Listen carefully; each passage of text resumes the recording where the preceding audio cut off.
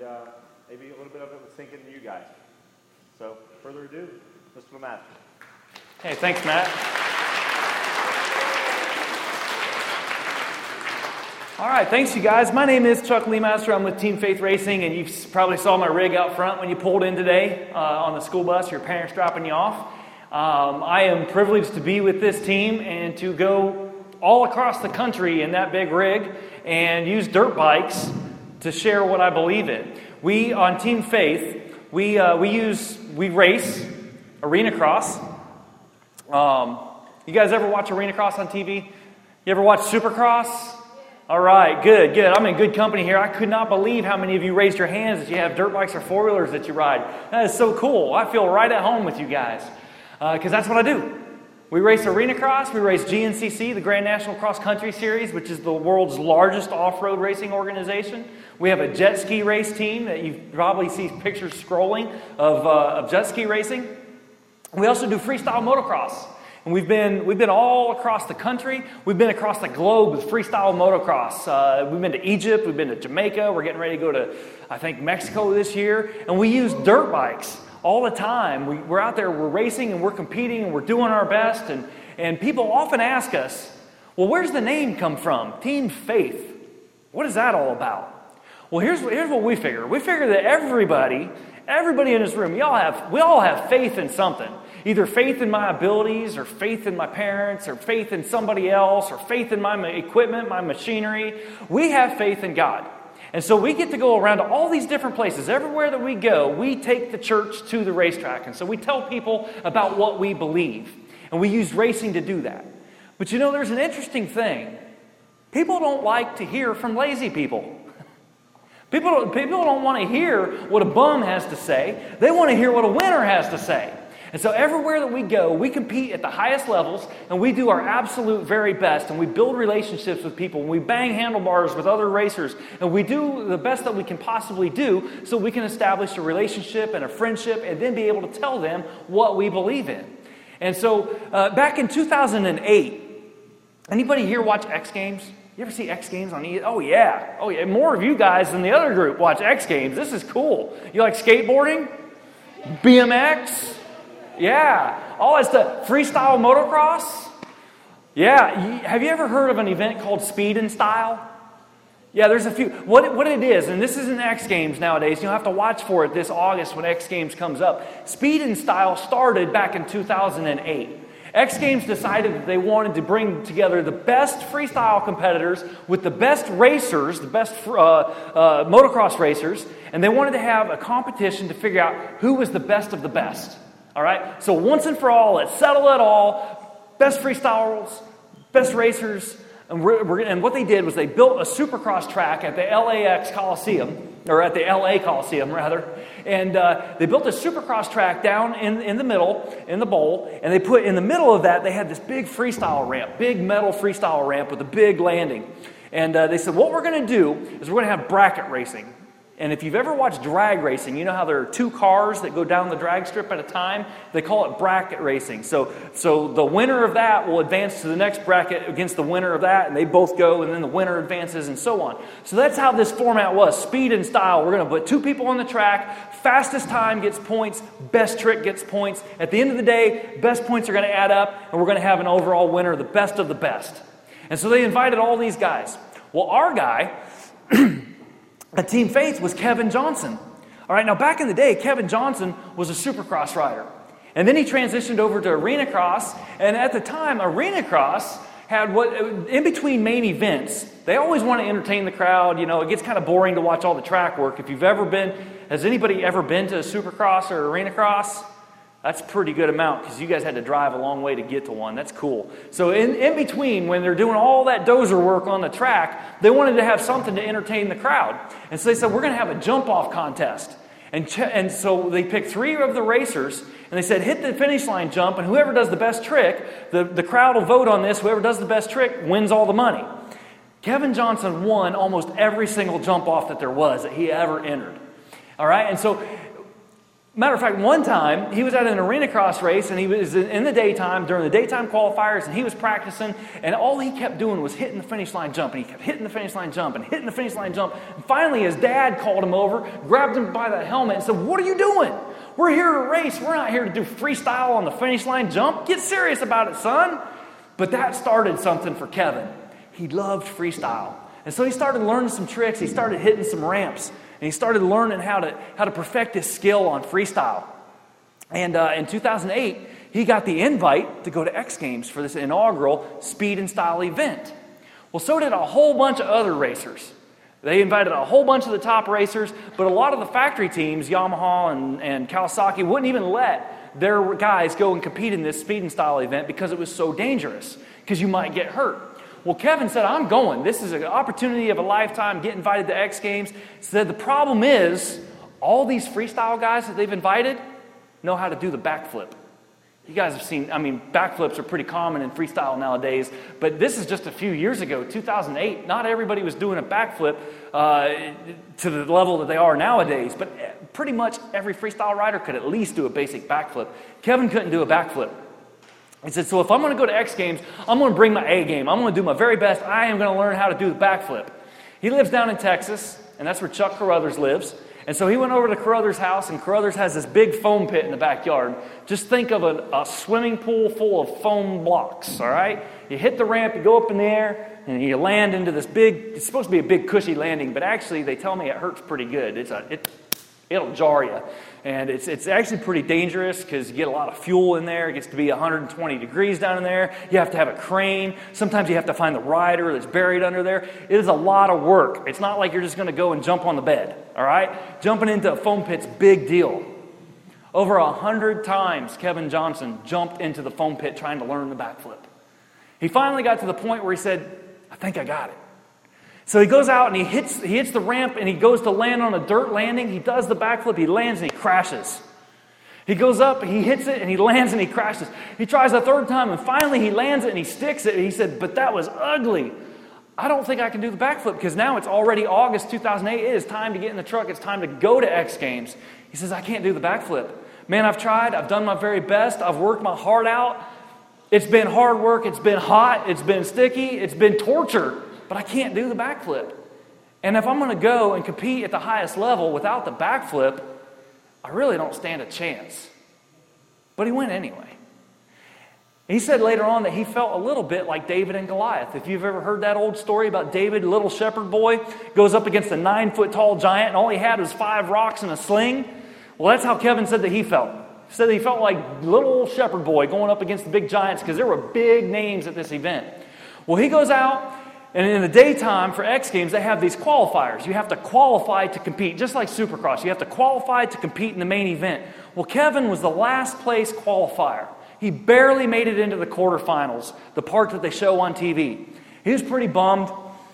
And as bracket racing go, they take the best qualifier and the worst qualifier, and they put them together. And so little old shepherd boy David, or little old shepherd boy Kevin, gets put on a line up against Nate Adams. You guys ever heard of Nate Adams? Red Bull X Fighters, X Games. Okay, Nate Adams. Now you've heard of him. Okay, at this time, just a few years ago when this happened, he already had 8 medals from X Games. Dude is super talented, arguably one of the best freestyle riders in the world. Kevin Johnson can't do a backflip. Nate Adams is already doing combination backflips, lines up against him on the start line, says this is going to be the shortest race of my life because I'm about to head back to the truck for the rest of the day. But I'm going to go out there, I'm going to give it my best shot. On the warm-up lap, before they even get racing, they're allowed to go out and take a lap around the track just to check out all the berms and the ruts and make sure everything's set with their bike. Nate Adams hits a jump, a big jump, and his bike locks up. The motor blows up on the takeoff jump, and Nate Adams crashes, gets injured, and can't even compete. All of a sudden, Kevin Johnson's advancing to the next round without even firing his bike up. It's like, well, I guess that wasn't such a short race after all because I've advanced. I don't even know what I did, but I'm advancing. Nate Adams turned out to be okay, but his motor locked up. Couldn't race anymore. Kevin Johnson advances. The next person he has to line up against, though, Travis Pastrana. Oh, yeah. Tell me about it. Y'all know Travis Pastrana. That was kind of Kevin's reaction too. Oh. Travis Pastrana's the guy that pretty much started freestyle. I mean, freestyle started back in 1990-something with Crusty Demons and Dirt. But then around 2000, this kid comes along, 16-year-old kid, Travis Pastrana, factory Suzuki rider, wins the 125 national title, super fast on a dirt bike, but all he wants to do is freestyle. And the corporate executives at Suzuki said, Travis, you got to quit goofing off with all this stuff. You got to get serious about racing. He says, I want to do freestyle. And because of Travis Pastrana, freestyle is today what it is today because Travis Pastrana. Kevin Johnson has to line up on the line against Travis Pastrana. Talk about a short day. I didn't get to go to X Games in 2008. I was at home watching it on live TV on ESPN. But when that rig that's out there, when it got back from California and it pulled into Nashville, Tennessee, I went in to get something out of the rig, and I saw on our marker board up above the stove, we have this marker board that we'll write notes on.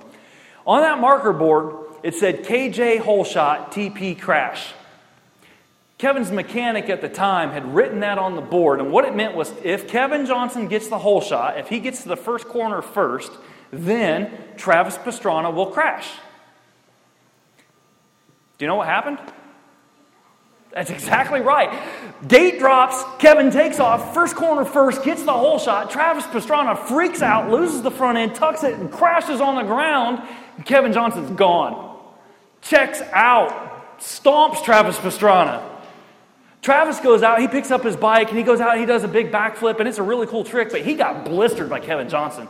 All of a sudden, little old shepherd boy Kevin Johnson from Team Faith, who can't do a backflip or do nothing about anything about X Games, advances to the semifinals. Semifinals, he's on the line with Jeremy Twitch Stenberg of Metal Militia. Twitch is a super crazy freestyle rider. Because he don't care. He's willing to crash. He's willing to let it all hang out. Well, they get going, and Twitch knew that he couldn't beat him heads up on a race, but he knew he could beat him on freestyle if he could just get out ahead of Kevin first. He could block Kevin, do a better freestyle jump than Kevin, and he would have it in the bag. So Twitch goes up high in a berm, comes to cut down in front of Kevin Johnson and take his line away. Kevin Johnson, with all that arena cross experience, knew exactly what was happening, changed his line up. Twitch ends up crashing into Kevin, falling down. Kevin, all of a sudden, he wins the race. Freestyle competition notwithstanding, all of a sudden, Kevin Johnson's in the final event. Like, this is for the gold. The winner gets the silver medal. The winner gets the gold, or the loser gets the silver. The winner gets the gold medal. He's up against Ronnie Renner. Interestingly enough, Ronnie Renner was the only other guy in the whole competition that couldn't do a backflip. He had been just like Kevin. He'd been at home practicing backflips into the foam pit, but he wasn't ready to do it. And so he already said before the start of the competition, I can't do the backflip. Kevin Johnson said, I can't do the backflip. The commentators on ESPN Live TV are talking about neither of these guys can do a backflip. Who would have ever thought that we'd have two guys in speed and style that can't do a backflip? But here we are, Kevin Johnson of Team Faith, who says that he uses his talents and gifts to bring glory to the one who created him. That's what he's out here says that he's doing. They're going to line up against each other, and we know that Kevin Johnson is a fast racer, but can he beat Ronnie Renner, who's a professional freestyle rider? Well, the gate drops. Ronnie Renner gets an awesome launch. Gets the hole shot, gets to the first corner first, go around the first corner, they go around the second corner, they hit the rhythm section, they start jumping. Ronnie's going 2-2 through the rhythm section. All of a sudden, Kevin Johnson just grabs a handful of throttle, triples past Ronnie Renner, slams into the corner and comes out a bike length ahead of him and just checks out. And that was it. That was over, folks. It was done. Ronnie Renner, he goes up and he hits the freestyle ramp. He throws a perfect straight-up ruler, straight-up kiss of death ruler. Beautiful jump. Kevin Johnson, when he hits the ramp, he does a fully extended double seat grab, lands it. The judges say, that kiss of death was really cool. It's better than the seat grab. But Kevin beat him by 4.5 seconds. That's going to be a lot of points. And sure enough, when the final score came up, Kevin Johnson had won gold at the inaugural Speed and Style event. The guy who didn't even want to get out of the truck that day because he was afraid he was going to embarrass himself. But he said, man, I've been training for this. I've been planning for it. And I've had my heart set on this. I've done my best. I'm not going to stop now. I'm going to go out there. I'm going to do my best. And that's what I want to talk to you guys about today, is doing your best. You've got tests coming up next week. And tests are hard sometimes. But I want you to do your best because you never know. You were created for so much more. And the reason is you have incredible value. All right? You are a valuable person. Now, I've noticed during talking about that Speed and Style event, pretty much every single one of you were looking at me except for when there was something cool on the screen, but your ears were still listening to me. And there was a reason for that, and I'll get into that in just a minute here, all right? But right now, I want to give you a test. I'm going to give you a test to see who's been doing your best, to see who's really been paying attention, and I'm going to ask you a question. And if you know the answer to this question, I want you to raise your hand. But beware, all right? Because if I call on you, I'm going to embarrass you, all right? But with risk comes reward. All right, so you're going to do your best? Here's the question.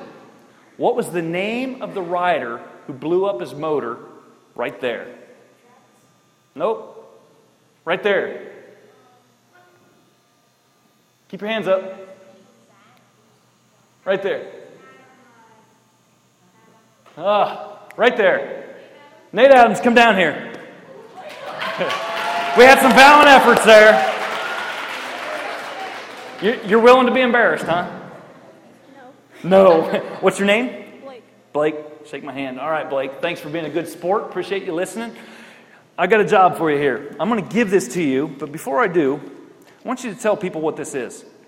$20 bill. It's a $20. Not only is it a $20 bill, this is a fresh, crisp, good-smelling $20 bill. Now, how much is this worth? $20. All right?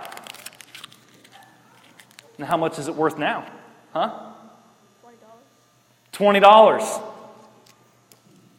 How about now? I have some dirt from the racetrack, and I've stomped it. It's into the ground. I've kicked it around. How much is it worth now? $20. That's right. It is still valuable. It has been kicked around. It has been stomped into the ground. It has dirt all over it, and it's muddy. And it is still valuable. You're valuable. You are worth more than $20, but that's all I got. It is yours. Thanks. Everybody give him a hand. Go ahead, you can have a seat.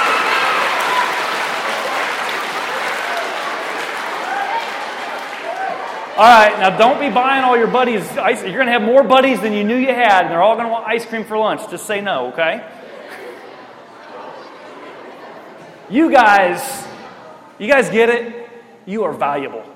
There are going to be bad things that happen in life. You're going to make mistakes. You're going to fall down. You're going to get muddy. You're going to do things that you're embarrassed about, but you're still valuable. Don't let the mistakes stop you from becoming who you were meant to be. Some of you are really good at school. Some of you make straight A's, and I don't want to see any hands, but some of you make straight A's. Some of you don't make straight A's. I know for me, English was an easy subject. I didn't have any problem making A's in English. But math? I still don't understand. 2 plus 2 is the same as 2 times 2, but 3 plus 3 is not the same as 3 times 3. I can't figure out math. Yeah, I see some blank looks. Some of you aren't good at math either. You'll figure that one out in a minute. I couldn't do math. I had a hard time with math. Getting a C in math was good for me, all right? And I hope you guys are better than I was. But another subject that came really easy for me was public speaking. All right, now I noticed that you guys were all paying attention to me a second ago as I told that really cool story about X Games and gold and doing your best. There's a reason for that. Public speaking has been really easy for me. So when I got into college, I took a course called Introduction to Public Speaking. And basically it was about 50 people, about the size of this section, and I had to stand up in front of the class and I had to give a speech. And it was really easy, and I got an A in that class. I think I gave like 3 speeches throughout the course of the semester, and I got an A on every single one of them, and I had a lot of fun doing it. Because I like getting up in front of people, and I like telling jokes and making people laugh and stomping on dollar bills and all that good stuff. All right? It was easy. So I got really confident. I said, man, this is such an easy A for me. I need to boost my GPA. I'm going to take the advanced public speaking course. As a freshman, I'm going to take the junior, senior level public speaking because public speaking, easy. I remember the first day of that class, the professor got up in front of the class and she said, somebody in this room is going to get up here in front of the class. They're going to get up in front of all these people and they're going to lose their mind. They're going to forget what they had prepared. They're going to go totally blank. They're going to stutter. They're going to stammer. They're going to turn beet red, and they're going to go sit down. And I laughed. I said, well, stinks to be that person. Any guess who that person ended up being? Yeah, right here. I didn't give it my best. I thought this was going to be easy. This would be a piece of cake. Didn't give it my best. I got up. I was actually in the Army Reserves at the time, and I had a lot of military training. The Army was near and dear to my heart. So I was going to give a speech on the Gulf War of 1991. Man, I know this stuff. I know people that were in it. I got up in front of that class, and I went totally blank. And I started stuttering, and I started stammering, and my face went beet red. And I finally got through something, and I went and I sat down, and I was so embarrassed. It was one of the worst days of my life. But you know the reason that you guys are paying attention to the things I'm saying today? It's because I learned from that experience. I've planned, and I've prepared, and I've rehearsed. I'm talking to you guys about doing your best, and I'm out here doing my best so that you'll learn to do your best. Learn from your mistakes. You have incredible value. But life isn't always going to be fair. You're going to get kicked around. You're going to get stomped. You're even going to make mistakes. Learn from it and continue to do your best. You see, I believe that I was created on purpose and for a purpose. And that part of my purpose is even being here with you guys today. And I couldn't put the pieces of this together in my life until just recently. I couldn't figure this out. You see, back when I was 12 years old, right when I was about your age, when I was 12 years old, I was living in Kenton, Ohio, which is about 3.5 hours due west of here. Middle of cornfields. I mean, at least you guys have hills around here. It's really pretty. Kenton, Ohio, flat. I was the oldest boy of 3 boys, so I was the older brother. So I didn't have an older crazy brother that raced dirt bikes. I didn't have a crazy uncle that rode dirt bikes. I didn't have any silly cousins. I didn't have any weird neighbors that rode. Nobody in my life rode dirt bikes. But when I was 12 years old, for some reason, I wanted a dirt bike in the worst kind of way.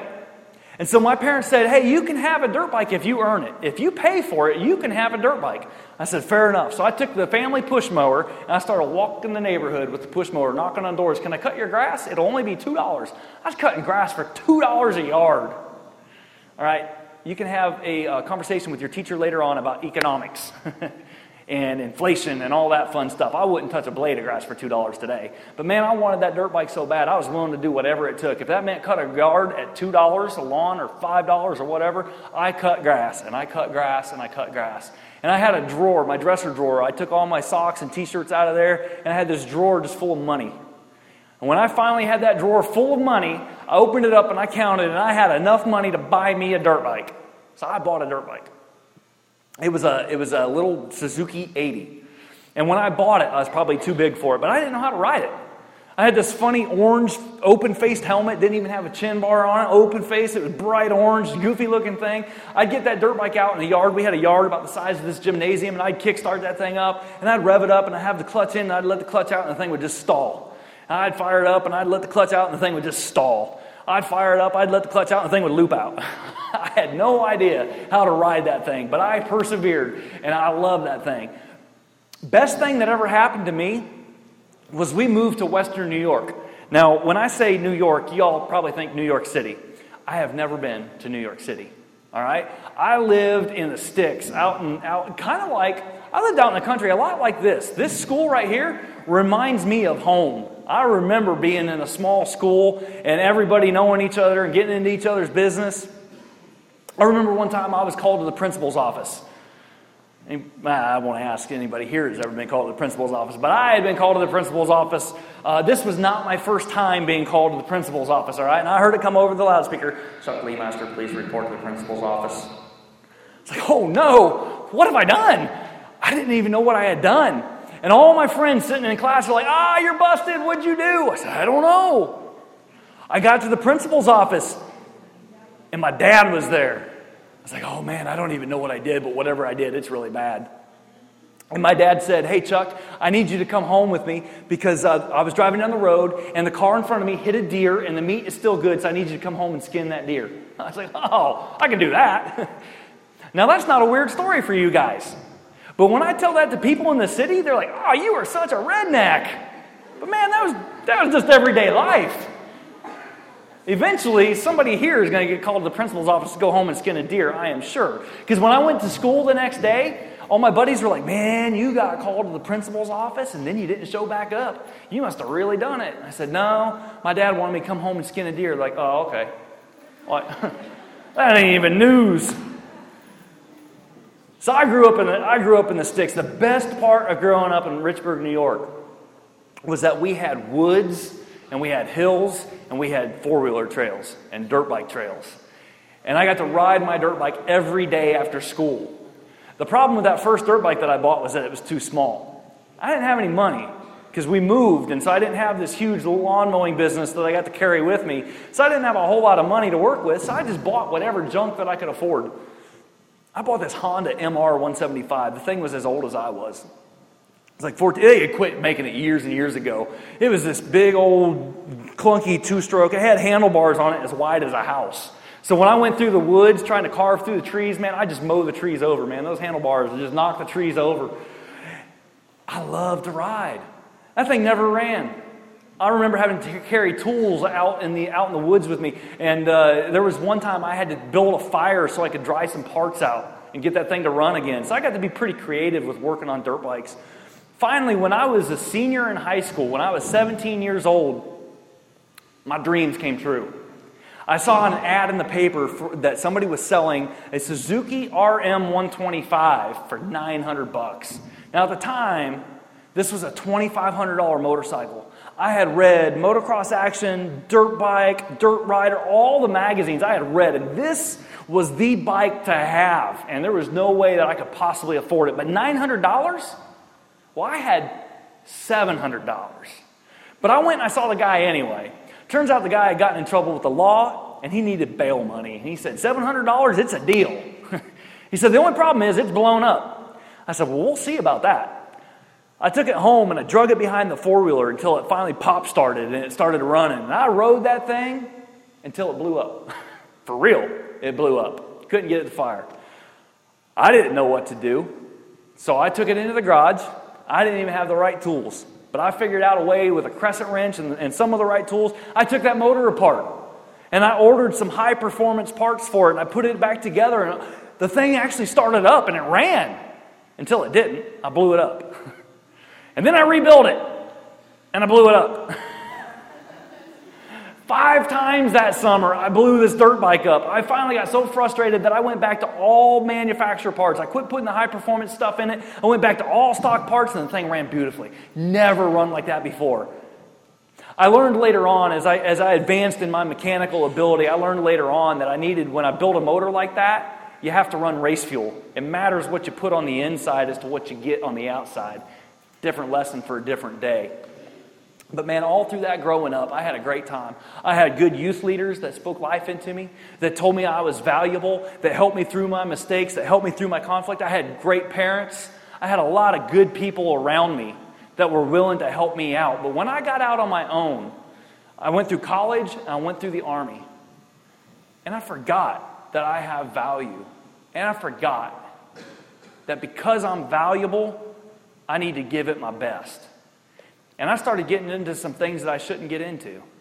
Things like alcohol and the party life. And just kind of lost my focus and started just floating my way through life. Now I want to tell you something about alcohol. You guys have heard this before. Alcohol and drugs. There is absolutely no value in alcohol and drugs. They inhibit, they restrict, and they prohibit. All right? Basically what that means. Restrict means to stop. Inhibit means to slow down the flow of information. Prohibit, again, means to stop in just a different way, but restrict, inhibit, and prohibit. I want you guys to say that with me, all right? Restrict. Inhibit. Prohibit. Now say ribbit. Ribbit, like a pond full of frogs out here. When you get back to your classrooms and your teachers ask, what'd you learn in assembly today? You can croak like a frog and say, don't do drugs. Because that's what drugs will do. You end up being a frog on a log just trying to eat bugs. And that's kind of just a humorous way to make my point that at this point in my life, after I left Richburg, New York, and I kind of got out there and I started getting into the alcohol and started getting into the things I shouldn't be getting into, I forgot that I had value. I stopped doing my best. I was as useful as a frog on a log. Eating, nothing rhymes with dog. But you see, at the end of it all, losing my way like that, I found that there was no meaning in life, there was no purpose in life, there was no use, and I came to the end of myself where I was an alcoholic, and I found out that I had a lot of problems in my life, and I got tired of living that way, and I finally reached out to the one who I believed in God, and I reached out to him, and I said a prayer, and I said, man, I surrender, I just want to get my life back on track, and next thing I knew, there were a lot of people in my life that were willing to help me out. You are valuable, and even though mistakes are made, there are people that are going to be there to help you out. None of us are ever going to get through life alone. We can't get through life. The thing about a frog, you've seen frogs hopping around and jumping around. They have no purpose, no direction in life. They're just kind of hopping around. The thing with a frog is if it hops into a hole that's deeper than it can jump, it can't get out on its own. It has to have help. Every single one of us needs help in this life. So I don't know where you are in life. I don't know if maybe in your studies you're having trouble figuring out that math problem that I gave you earlier. I don't know if you're having problems with school or with people at home. You've got great guidance counselors here at this school. You've got great teachers at this school. If you need help, there is no embarrassment, there is no shame in saying, I need help. Because none of the adults in this room, myself included, none of us can get through this life on our own. Don't try and do life on your own. You need help. You see, once I figured that out and I got the help that I needed, all of a sudden good people were speaking life into me and telling me that I had value and that they could help me. And I started learning, and I started growing, and I started getting back on track, and I started doing my best. At the time, I was working for Yamaha Motor Corporation. Anybody in here have a Yamaha at home? A few? All right, see? That's the company I work for. I work for Yamaha. And but one of the first phone calls I made when I said, hey, I want to get my life back on track was to Brian O'Rourke with Team Faith.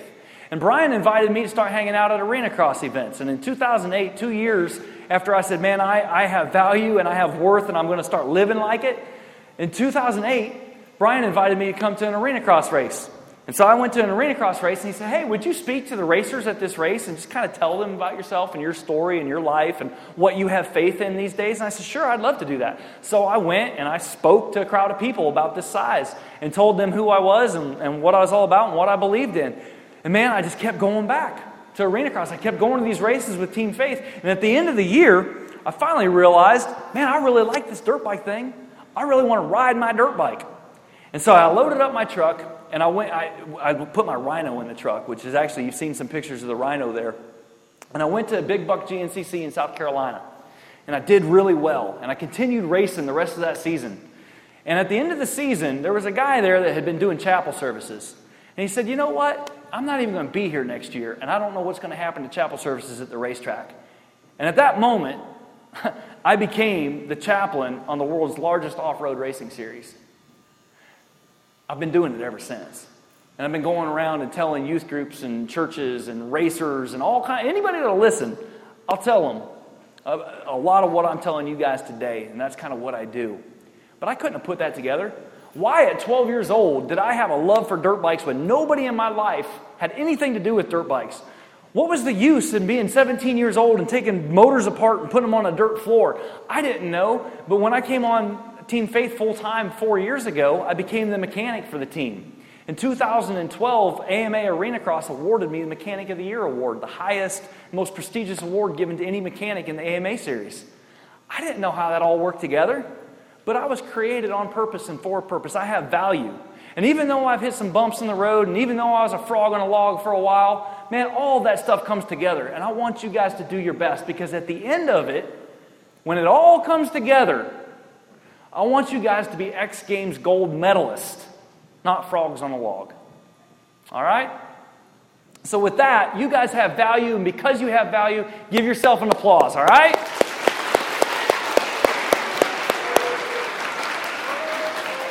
All right, here is your principal. Thank you. Okay, let's give Mr. Masters. Thank you.